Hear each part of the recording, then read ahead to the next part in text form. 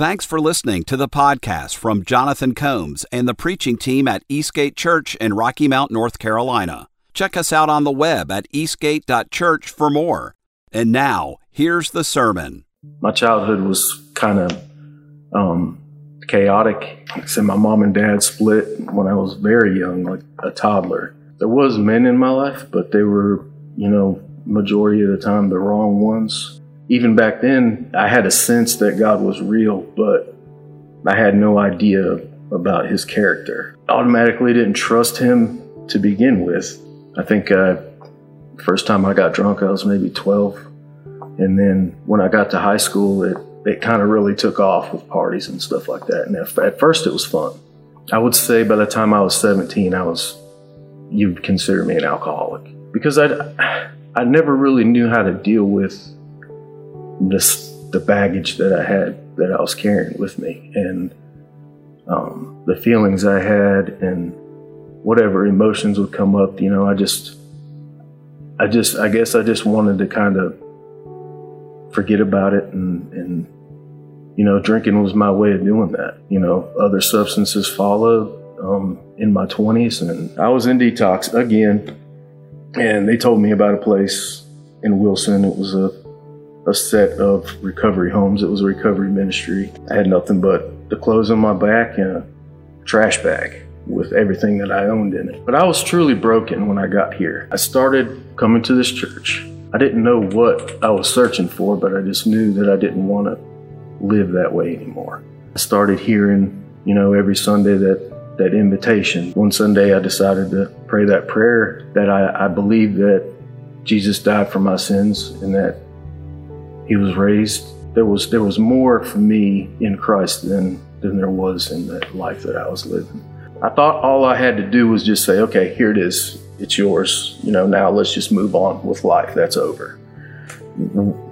Which is not the case. There was stuff that God wanted to deal with. There's stuff that, that I was holding, and I had a big wound or something, and I'm sitting here like this, and God's like, well, what's that? Let me see it. And I'm like, no, it's nothing. It's nothing. I didn't grow. I didn't grow in my relationship with him, and I never got healing from the wounds that I had. I still identified with that old life, like that was me. The word addiction actually refers to a slave or a bondservant. And there's a Roman myth where it presents a slave master who he sets his slave free, but that the slave had gotten so used to his chains that he just wandered about aimlessly with his chains still intact. And I did that, a lot. It was just the chains were more comfortable than what God was asking me to do. I look back and I don't really understand why God still loved on me through all that. I didn't deserve my wife. I didn't deserve the family that I had. I didn't deserve the people who never gave up on me and who continued to try to make a difference in my life and speak truth into my life. And, I wasn't willing to do what it took to heal, not only to stay sober, but to grow and to find out, what it is, what are the things that God wants to work on in me. I caused a lot of damage. Wreckage. My poor wife, she stuck by me through all that. The very last time that I was in active addiction, the last time I used, will forever be imprinted in my mind. The circumstances surrounding it and how bad it got. I was in a very dark place. Like, I didn't know, whether I even wanted to be alive anymore. I was in that kind of place. I didn't think there was any hope for me. I told God, I said, okay, I'm here, I'm yours. I can't stay sober. I can't be healed. I can't be the father and husband that I'm called to be. I can't be the priest of my house. I can't be effective for your kingdom on my own because I'm a mess. I was given another chance. I was given an opportunity to go to a top-notch treatment center for free. He encouraged me to go into those dark places that, I try to hide, to pretend like it's not there, and to bring those things into the light and look at them and, say, yeah, that happened. Okay, that wasn't my fault, But there came a point when I'm responsible for my own decisions. And so I don't blame anybody for where I ended up except myself, because it was my decision to, go the wrong way. I've been sober going on 2.5 years now. And, not only that, but I've really gotten a lot of healing. Like I heard Steve Winslow talk about how, you see an old junk car in the weeds and, you drag that thing out of there and you work on it and you restore it back to what it's supposed to be. So I think that's what God's doing in me. He's knocking the dents out and, buffing things, here and there. And he's like, okay, we got to get that fixed. There's a problem there. I didn't see that one. Okay. That's not always a one-time deal because, I accepted Jesus in my early 20s and, if you can do the math, I'm 42 and I've only been sober for 2.5 years. So, I still struggled with addiction even after I accepted Christ. So, and that caused a lot of shame, but that doesn't come from God. I know that the Holy Spirit, He does convict us of our sin, but we're never meant to be ashamed or feel condemned by it, because there's now no condemnation for those who are in Christ Jesus. I still got some hurdles to overcome, but I do see myself, and it's already happened, is, I've been able to use my story to help others. That's where my heart's at. It's for people that are broken and people who are in desperate need of a Savior. I'm actually kind of a productive member of society now. It's good to see my wife and my girls have confidence in me. And that's something that I haven't seen in a long time. I'm not going to talk about what I'm going to do. I'm just going to do it. And that's proven to be an awesome thing for them because they're able to see me living in victory now, where I was a slave before. There's nothing that God wants me to hold on to. There's no wound that He doesn't want to look at and heal. There's nothing that He doesn't want to restore. You're never too far gone. My name is Ryan Matheson. I'm a grateful believer in Jesus Christ, and I have been delivered from drug and alcohol addiction, but God's still working on me.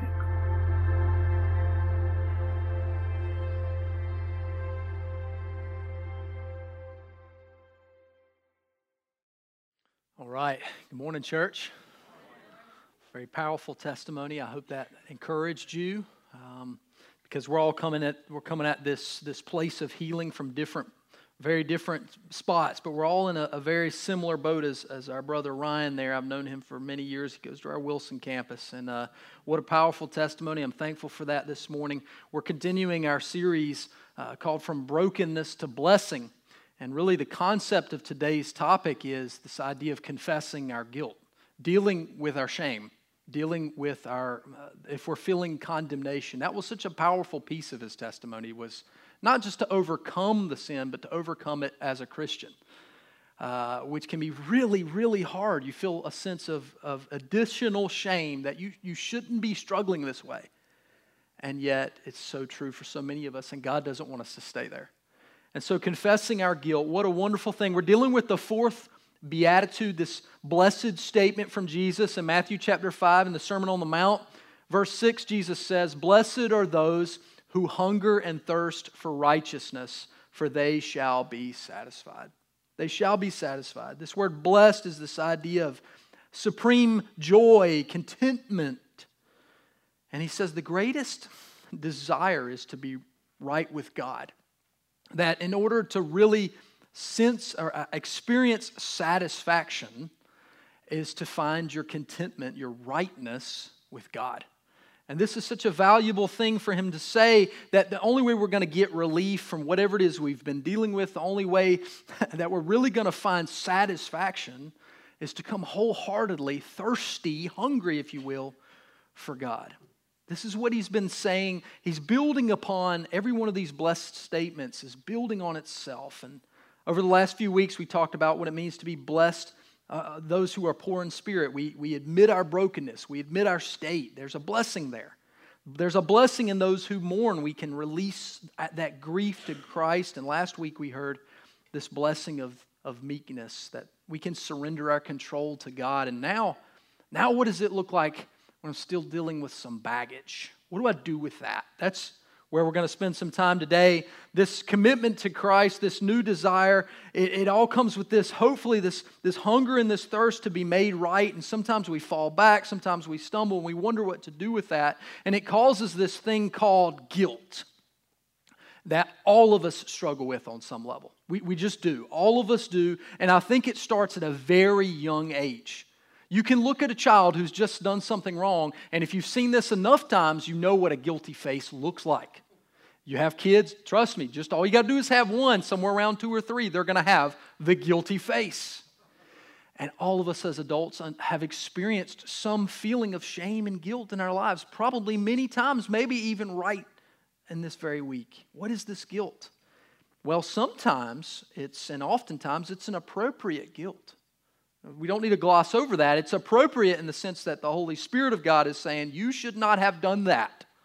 That is called conviction. Not condemnation, conviction.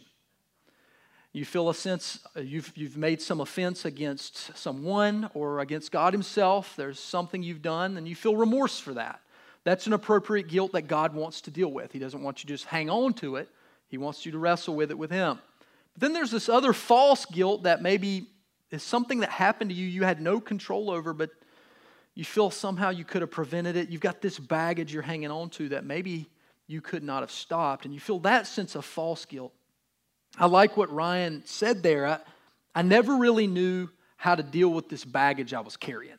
That was really the sense of his testimony. Is he came to Christ, but he'd never really handed over the baggage. He came to the Savior, and yet he hung on to so much of this stuff, and God wants to deal with all that. I pray you never hear this at this church, that, just the first half of our motto, which is come as you are. That's great. That is part of what we believe. However, that second half is more important. And be forever changed by the love of Jesus. That's what Christ wants to do. That's the kind of Savior he is. He doesn't want to just sort of save you. He wants to totally save you. And there's so much of you that you can't figure out. There's so many broken places, so many hurt spots, and you've tried to deal with them emotionally, maybe with some sort of substance, maybe with a relationship. Maybe you have relationship damage, and the way in which you wanted to solve it was with another relationship. And you're wondering why this is so hard. Because there's only one relationship, there's only one Savior, and he wants to save you totally, not just partially. I love what Ryan's dealing with there and what we're all dealing with. We find ourselves ashamed, and yet that's not where God wants to leave us. The American Psychiatric Association describes guilt this way. It's a little discussed but common symptom of depression. And so many people struggle with depression, and not many people talk about the fact that one of the most popular symptoms of clinical depression is guilt, shame, condemnation. But guilt is one of those hidden symptoms underneath unhappiness and depression. That nauseating twist in your stomach that kind of accompanies this knowledge that you've done something wrong or something wrong has been done to you. And psychiatrists say that probably somewhere around 70% of the people in the hospital for clinical depression could leave today if they knew how to resolve their guilt. If they knew how to resolve their guilt, they could leave. Unresolved guilt then triggers so many things, and it can be a slave. It makes you a slave. Some try to deal with this in a lot of ways. I hope this morning, as we're going to be in the Psalms today, we're going to be in Psalm chapter 32, and I just pray that God's Word and the power of the Holy Spirit would begin to release you from whatever shame and guilt you might be dealing with. Maybe that's some stuff that you've been carrying around, some kind of baggage. Maybe it's little stuff, but it keeps cropping back up in your life. I pray that God's Word would release you today, would begin the process of totally healing you. In Psalm 32, David describes how confessing his own guilt led to living under God's blessing. And we can understand this too, how confessing our guilt leads us to live under God's blessing. I think the text is going to give us 3 really clear ways confessing our guilt leads to the blessing of God. Just a few verses, Psalm 32, verses 1 through 5. It says, "Blessed is the one whose transgression is forgiven, whose sin is covered. Blessed is the man against whom the Lord counts no iniquity, and in whose spirit there is no deceit. For when I kept silent, my bones they wasted away. Through my groaning all day long, for day and night your hand was heavy upon me. My strength was dried up as by the heat of summer. I acknowledged my sin to you." Listen to this, church. "I acknowledged my sin to you, and I did not cover my iniquity.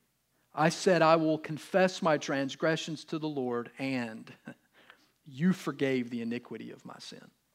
God bless the reading of His Word. Amen.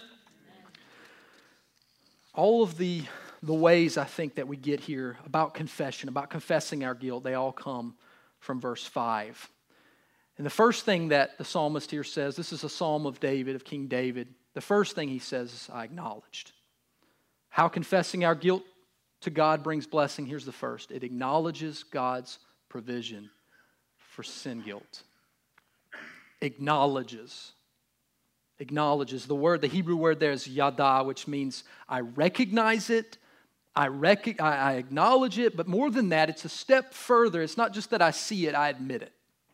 This is a piece to repentance, really. This is what he's speaking to, is I have not only observed my iniquity, my sin, my wrongdoing, I've not just seen it, I'm admitting it to you, God. Look what's happened. Look what I've done. Look at this stuff. I'm now agreeing. This is really the idea of repentance as a whole, is simply saying yes to what God has already said. That's the idea of repentance, is, all right, I recognize that you call that a sin. I agree. That's what repentance is. That's a big piece. Now, it's also the change that comes from that. But step one is acknowledgement and saying, all right, apple is an apple, orange is an orange. I agree. That was bad. You say it is, and I know what damage it's done to me and in my life. I acknowledge it. But he goes a step further in saying that, and you forgave it in verse 5, that this acknowledgement causes God to show up.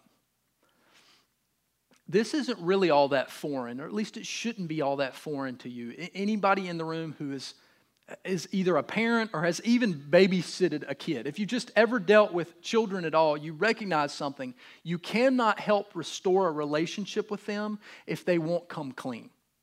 As long as they're lying, as long as they're withholding information, and I have 4, and they're little liars, okay? And they all come out that way. It's not that my kids are uniquely broken. That's who we are as human beings. Especially if we're trying to save face, we're definitely going to probably lie. And so my kids will have done something wrong, perhaps to one another, and I can never get to the bottom of this. I want to install nanny cams throughout my whole house just to get to the bottom of what happened. Because none of you will tell the truth. You say he hit her, and then sometimes I'll ask a third party. Like, well, you were in the room. Did you observe this happen? The third party is never paying attention in my house. I was watching TV. I didn't see it go down. Great. All right. I don't think that's the case. They love snitching on each other. They love to see one another get in trouble. There's a lot of brokenness in my house. Y'all pray for the Combses, but I can't make the situation right. As a good father, I cannot come and restore a relationship unless first something has been acknowledged. Repentance is necessary even in our human relationships. Certainly it's true in our relationship with the Father, is that He's simply waiting for us to say, I agree that this is not good for me. will you help me? Restore me. Heal me. This is often a piece that we overlook. We think it's not a big deal. It's a huge deal. It's huge. Look at the words there that God can overcome. He gives you a list of things in verses 1 and 2. This idea of transgressions being forgiven, sins being covered, iniquities no longer being counted. These are wonderful Hebrew words. The idea here of covered is the idea of literally filling up the holes, covering a thing up. That we come before God all holy and messed up, and He fills the holes. He covers the nakedness, the brokenness. He covers it up. And more than that, He doesn't count all this mess against us. We really have a hard time with that as human beings. Let's be very thankful. Let's give God an amen that He's not like us in this. That He doesn't count our brokenness against us. I have the hardest time doing that with people. I have a long memory. And He doesn't. It's not that He's forgotten. It's that He's decided. I don't count that against you. Why? Because of Jesus. When I see you, I see Jesus. I fill up your holes. I cover up your brokenness. I love this text. I love what it says in verse 1, 2 in the New Living Translation. It says, "Oh, what joy for those whose disobedience is forgiven, whose sin is put out of sight. Yes, what a joy for those whose record the Lord has cleared of guilt, whose lives are lived in complete honesty." What a wonderful place to find yourself. It begins here. It begins with saying, God, I recognize my faults. I understand where I'm messed up and I need a Savior. Will you walk with me in all of this? And then He begins to help us restore other relationships where we've been lying to people or just living a lie. Not that we've been verbalizing it, but that everyone around us thinks we're totally okay, we're a saint, and now we can finally come up and say, hey, I've got this, but God's working on me. And that deceit now goes away, and all of a sudden you feel like a weight's been lifted. Because you've been walking around trying to put on a show, let me get prim and proper, when inside I'm exploding, I'm dying in here. But now I can finally say, hey, I'm a sinner saved by grace just like you, and look what God's doing. Look where He's working. And I'm okay with that. I don't have to be false and lying to myself anymore. We're all coming to this place. This is what the Bible says about us all. Romans chapter 3, verse 23, everyone has sinned. We have all fallen short of God's glorious standard. We're all in that boat together. And the psalmist in another place really is asking God to begin to do this process of searching out every broken spot. Taking this like almost moral, personal inventory. Psalm 139, the psalmist writes, "Search me, O God, and know my heart. Test me and know my anxious thoughts. Point out anything in me that offends you and lead me along the path of everlasting life." You want to pray a dangerous prayer, pray that prayer. Search me, O God. I don't know if you ever have a day where you're like, you know what? I wasn't an awful person today. I never quite feel that way. Maybe you do, though. You know, today I don't think I was a complete stinker to anybody. I don't think I thought anything terrible. And then you pray a prayer like this and go, oh, wow, look at all that under there. Search me, oh God. It's a good reminder of all the places that God is at work. And His grace and His mercy. Look at Romans 6. This is that next passage in the Romans road. Romans 6:23, the wages of sin is death, but the free gift of God is eternal life in Christ Jesus our Lord. We don't just acknowledge that we've done something wrong. We also acknowledge that God has done something about it. And that's the wonderful news of the gospel. That's what I think sets Christianity apart. This is why this is the one true gospel, is because we don't come at it and say we're okay. We come at it and say we are sinners. But God did something. That's what sets us apart, is that we acknowledge, we admit the truth, and we also have to admit this wonderful thing. I'm not enough to fix it, but He is. He is. Now, God can help us tell the difference between the appropriate guilt and that false guilt. Here's what the Holy Spirit of God does when you're walking with the Lord, when you're spending time in His Word, when you're asking Him to search you. The Holy Spirit will convict you of things. That's good. That's a good thing. The feeling is appropriate guilt. It should energize you to repentance. This is why the Bible talks about this idea of don't grieve the Holy Spirit. Is that God is doing this work in you. This comforter is not only comforting you from sin's guilt, but it's also reminding you, hey, you need to stop just letting that slide. And he does that a lot in me. And I don't think I'm unique. I don't think I'm unique in the fact that sometimes I can't sleep at night because the Holy Spirit's saying, you need to call such and such. That the way you handled that isn't right. You need to. Often I just have to lean over and tap the person next to me. Hey, I can't sleep because I was a turd to you earlier. I need to confess some things. And I don't always get that right, but the Holy Spirit just kind of sets on me. This is what I think the psalmist is talking about here, is this idea of verse 3 and 4, this idea that your hand was heavy upon me. That sounds bad, but it's not bad. It's good. It's good that the Holy Spirit rests his hand on me and says, Jonathan, fix this. Otherwise, you're just going to hang on to this mess when you could be free of it. That's appropriate guilt that moves us to repentance so that we can throw off the baggage. But then there's this other thing, this weird kind of guilt. I'll give you an example, the only one I could think of, and I know there's more. I just was having trouble trying to consider this. But the one that came to mind of a false guilt was this weird feeling of guilt I got after my uncle passed away. And this isn't the first time I felt this. I felt this when my grandparents passed, of asking myself, did I spend enough time with them? Of like feeling a sense of guilt that I didn't do enough. That now that season is over, especially with him, like he got sick and it was over in a flash, and I felt like, man, I had just seen him weeks before. Did I do enough? Did I talk everything out that I wanted to say to him? And I felt this in other situations, not just in death, but in where I've seen people go astray, where I've tried to be a mentor, tried to be a discipler to somebody, and they just went off the deep end. And I have this sense of guilt that, did I say the wrong stuff? Did I do enough? That's not appropriate guilt. That's a false sense of guilt, but I have to do the same thing with it. You understand this? I have to do the exact same thing with it. I bring it to God and say, help me to analyze this and understand it.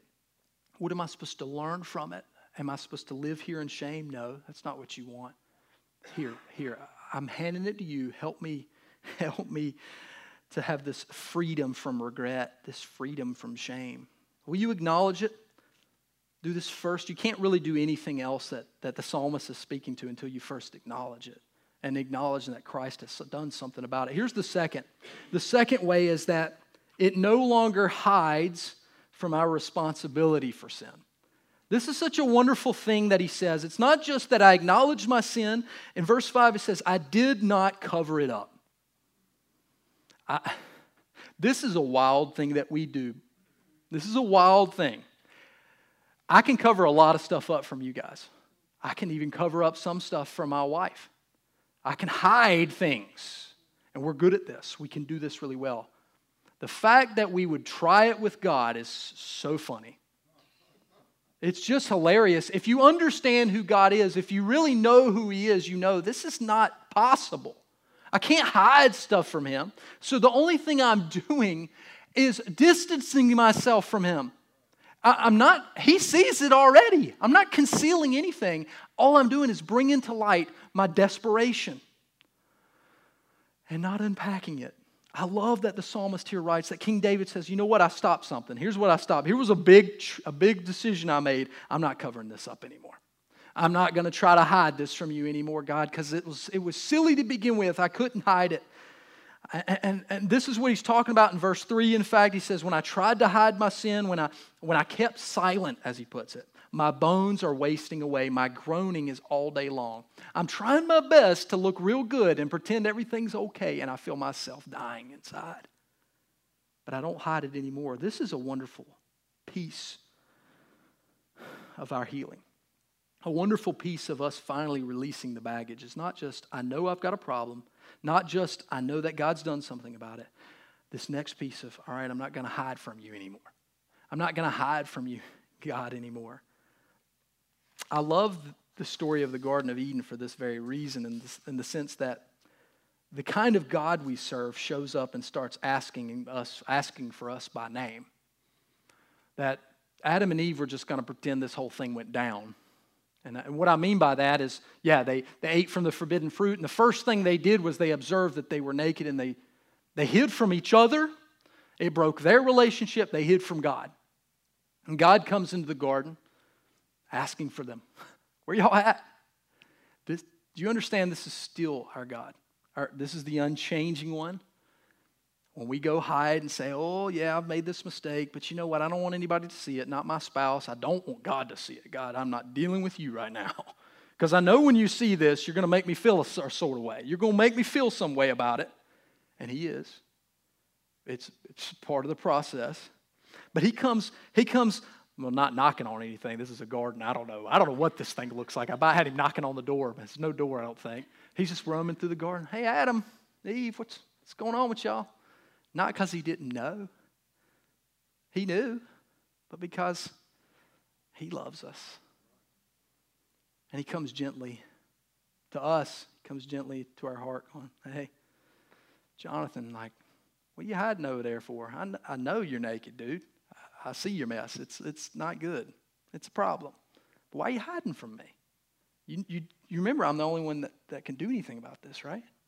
Why are you hiding over here? I love this story in that this is the kind of God, this is one of his attributes is that he comes gently and he comes to help. And he doesn't come to like heavily convict them or yet there's curses that follow. Sin has now entered the camp for Adam and Eve and for us now. But he doesn't come there making them feel guilty. Here's the first thing he does. He covers them. He covers them. Just like he covers our sin. That's step one. And then he begins to deal with the mess. I love this piece. You can't hide your sin. You can try. You can hide it from others, but not forever. Not the people who love you most. You can only hide it but for so long until it explodes. Numbers chapter 32 is really dealing with this idea. There's something they describe as sin guilt and what to do with it. Numbers 32, it says, behold, you have sinned against the Lord, and be sure your sin will find you out. It will be uncovered. Nothing will be left in the darkness. And when you try to conceal it, you don't really succeed at it. Proverbs 28, it says, people who conceal their sins will not prosper, but if they confess it and turn from them, they will receive mercy. This is true not only before God, but also before people who truly care for you and love you. When you finally come clean, first to God and then to them, now people can say, hey, buddy, I knew something was wrong. The people who really know you and love you, they may not know the details, but they know, I knew something was up with you. You've not been right. You've not been yourself for a while, but I love you. I love you in spite of you, and I'm glad you've come clean about this. This is what can happen when we stop covering it up. Let me say this, something I've observed certainly in myself, but in others, is secret sins, I believe, have a little bit more power. And the reason is because secret sins cause more sins. Follow me on this for just a second. You've made a mistake. You've done something wrong, and we all have. The moment you come right out in confession with that, it's over with. You've already brought it to the table. God has wiped it clean, and if you've offended a party, now they can deal with it and decide to forgive or whatever's going to happen with this person. But if you decide to keep it a secret, now what do you have to do next? You have to lie. You have to lie. Now your sins are compounding. Now I'm starting to forget what lies I've told. This happens to some of us. I mean, it's happened to me somewhere. I can't even remember who I've told what as to why I've done this.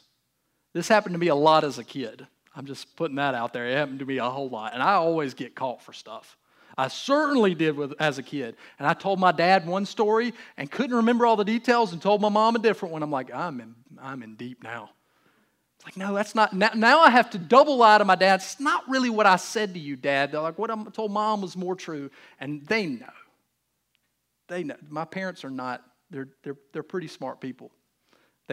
And anybody you don't have to have a law degree to look at a kid and go, you are lying. You are not telling truth. So the secret sins begin to compound. And now this really terrible thing begins to happen. The Bible calls this the idea of giving the devil, giving Satan a foothold in your life.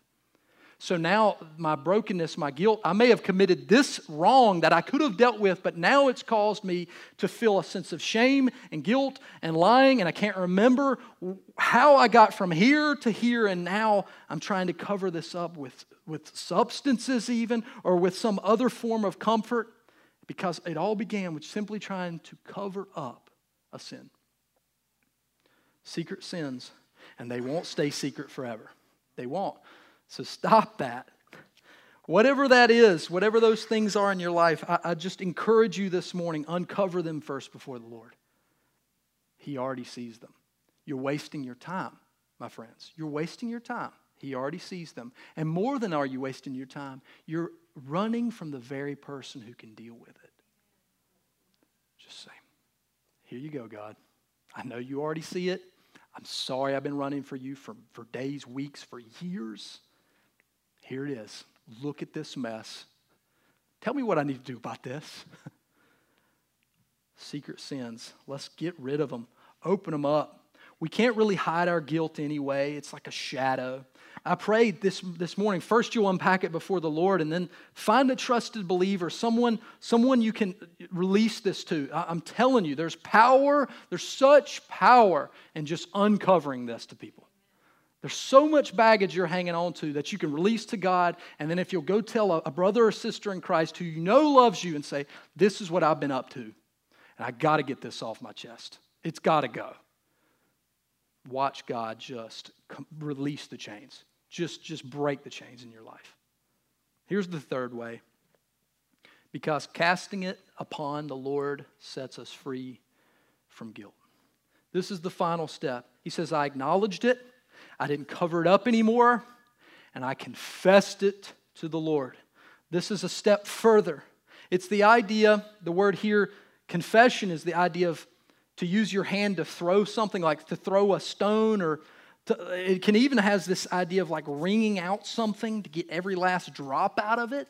This is a really interesting Hebrew word, this idea of, I'm not just going to partially tell some of this. I'm going to like full on dump this at your feet, God. Like, I have done this, I've done this. Search my heart, oh God, so that I can wring out every drop and say, all right. I've heard my dad say this for years. He may have gotten this from someone else, I don't know. But it's the idea of praying yourself empty. That you come to the Lord with repentance and you just pray until you can't think of anything else to pray. And wringing out every drop. Okay. And the relief that comes from that. To stop hanging on to it. Laying it at His feet.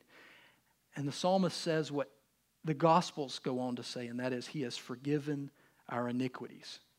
Isaiah speaks to this, that He became our iniquity. He took it on. He became sin who knew no sin. It says in the Gospels, it says later in Corinthians, this is what Christ has done. We've laid it at His feet. We fully wrung it out. Let Him see all of our sin and let Him know, and hey, I'm fully bankrupt here, but I trust you, God, that you have the cattle on 1,000 hills. You've already dealt with my sin. It is paid for. I've wrung it back out to you. And as believers, my friends, as believers, this process isn't over.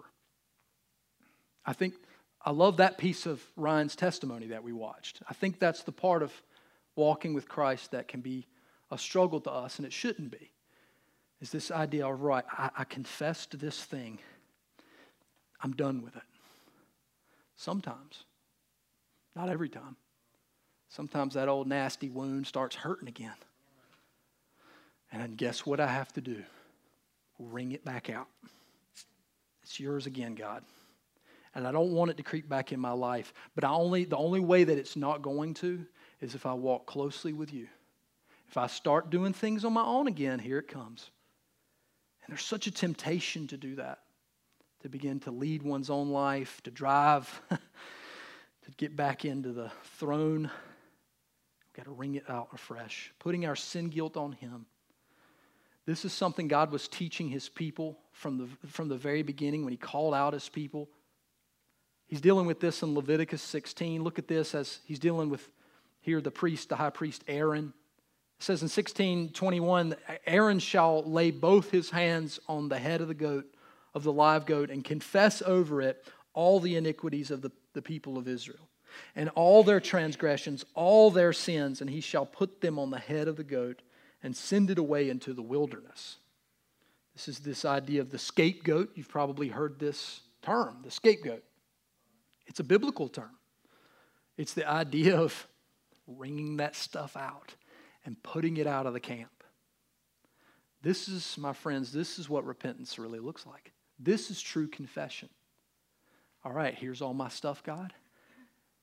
Now put it away from me.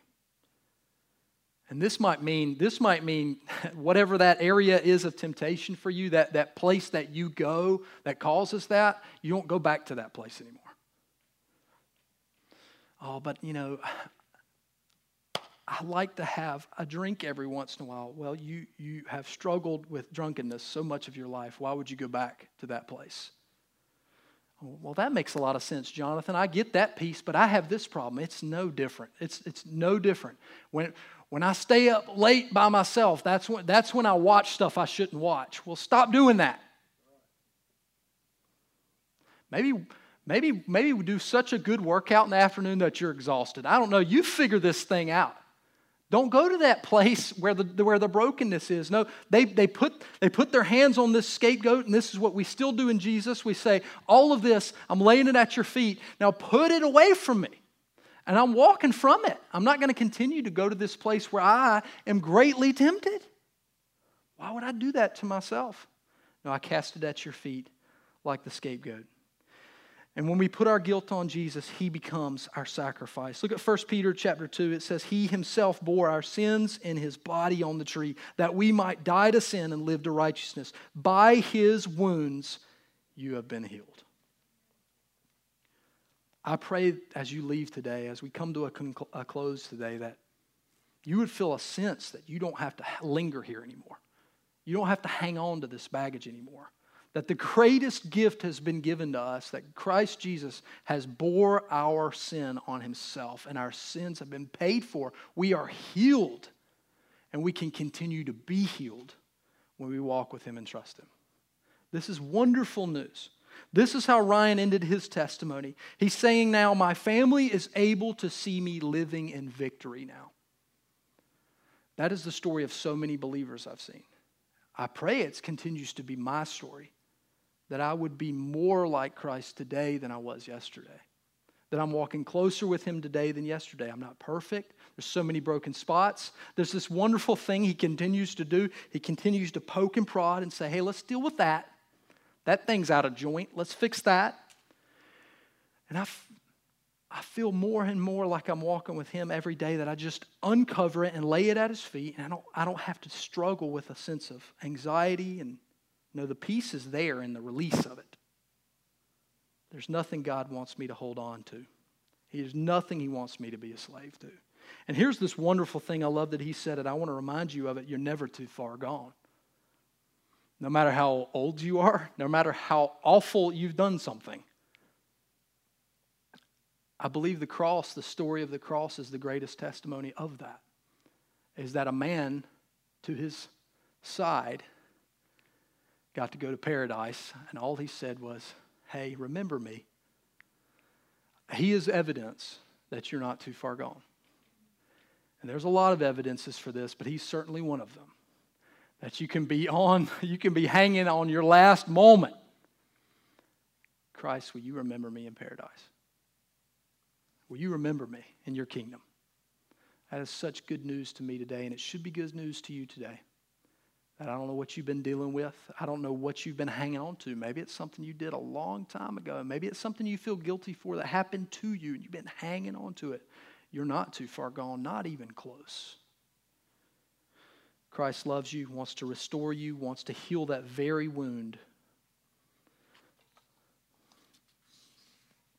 We've been doing this thing. We moved it to Thursday nights. I want to give you a couple of opportunities. If there's some baggage, there's some things you've been wrestling with, some habits, hurts, hang-ups, things like that you've been just hanging on to, and you really need a community of people to help you wrestle with them. We have this thing called Celebrate Recovery, And one of our local churches, too, a good friend of mine over at Inglewood Baptist, they do it on Tuesdays. And I can link you up with them if Tuesday's better. But Thursday night at our Wilson campus, we're doing Celebrate Recovery. And we've already kind of worked through some of these recovery things together. And the first week we were talking about realizing I'm not God. That's the R in recovery. The E is earnestly believing that God exists, this hope step, that God's the answer. And then C is consciously choosing to commit. And this week we're talking about this idea of the O, that we would openly examine and confess our faults. That a step to our healing is to finally say, all right, I'm an open book before you, God, and hopefully before some others that love me and care for me. Will you acknowledge your need for God's provision? Will you stop hiding it? Stop hiding it. Confess it so that you can be healed and forgiven. Let's pray now together, church. Heavenly Father, we ask for something that I know you are more than happy to give. That is that you would forgive us our brokenness, forgive our sins. I'm asking now, Lord, that you would reveal to us. I'll pray just like the psalmist prays. Search us, O God. Search our hearts. Search our actions over the last few days. Search our hearts. Search in those deep places, those areas where we can't seem to overcome some stuff. There's a reason underneath why we feel a sense of depression or an ongoing anxiety or a struggle with some addiction or we're angry a lot. We deal with people in ways we don't want to. At the end of the day, we're sitting there thinking, why was I rude to that person? Why did I say that? And there's things underneath that we've not wrestled with, we've not dealt with. I just pray, God, search our hearts and bring those to light right now. My friends, if God is bringing something to the table, something to your mind, would you acknowledge it? Would you acknowledge it before Him right now? Say, Lord, I see that. I see that too. I agree with you. That right there,